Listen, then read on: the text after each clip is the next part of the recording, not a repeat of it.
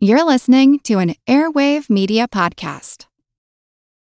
This episode is brought to you by Reese's Peanut Butter Cups. In breaking news, leading scientists worldwide are conducting experiments to determine if Reese's Peanut Butter Cups are the perfect combination of peanut butter and chocolate.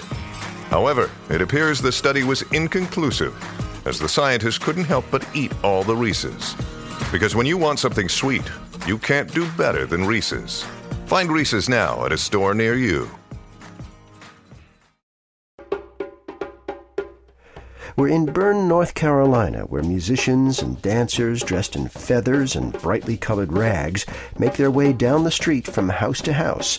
They're observing a frenetic ritual that blends elements of West African, Caribbean, and English tradition. I'm Jim Metzner, and this is The Pulse of the Planet. In the celebration known as John Canoe, revelers dance to the sound of a square drum called a gumba box. Slaves probably brought it to North Carolina from Jamaica around the year 1770. Historian Simon Spalding says that, like the drum, many aspects of this festival can be traced back through time. However, the origin of the word John Canoe itself remains a mystery. There are literally dozens of possible derivations in several African languages that have to do with festival celebrations.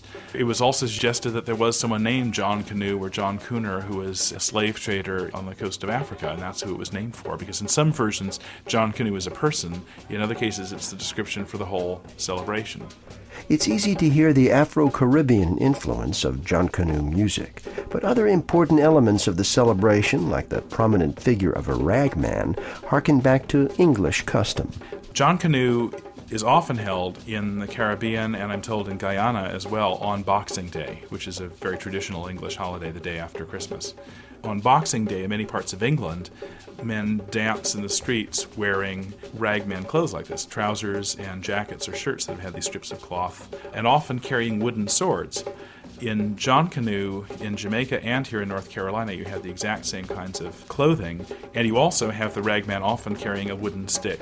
We'll hear more about John Canoe in future programs. Pulse of the Planet is presented by the National Science Foundation. I'm Jim Metzner.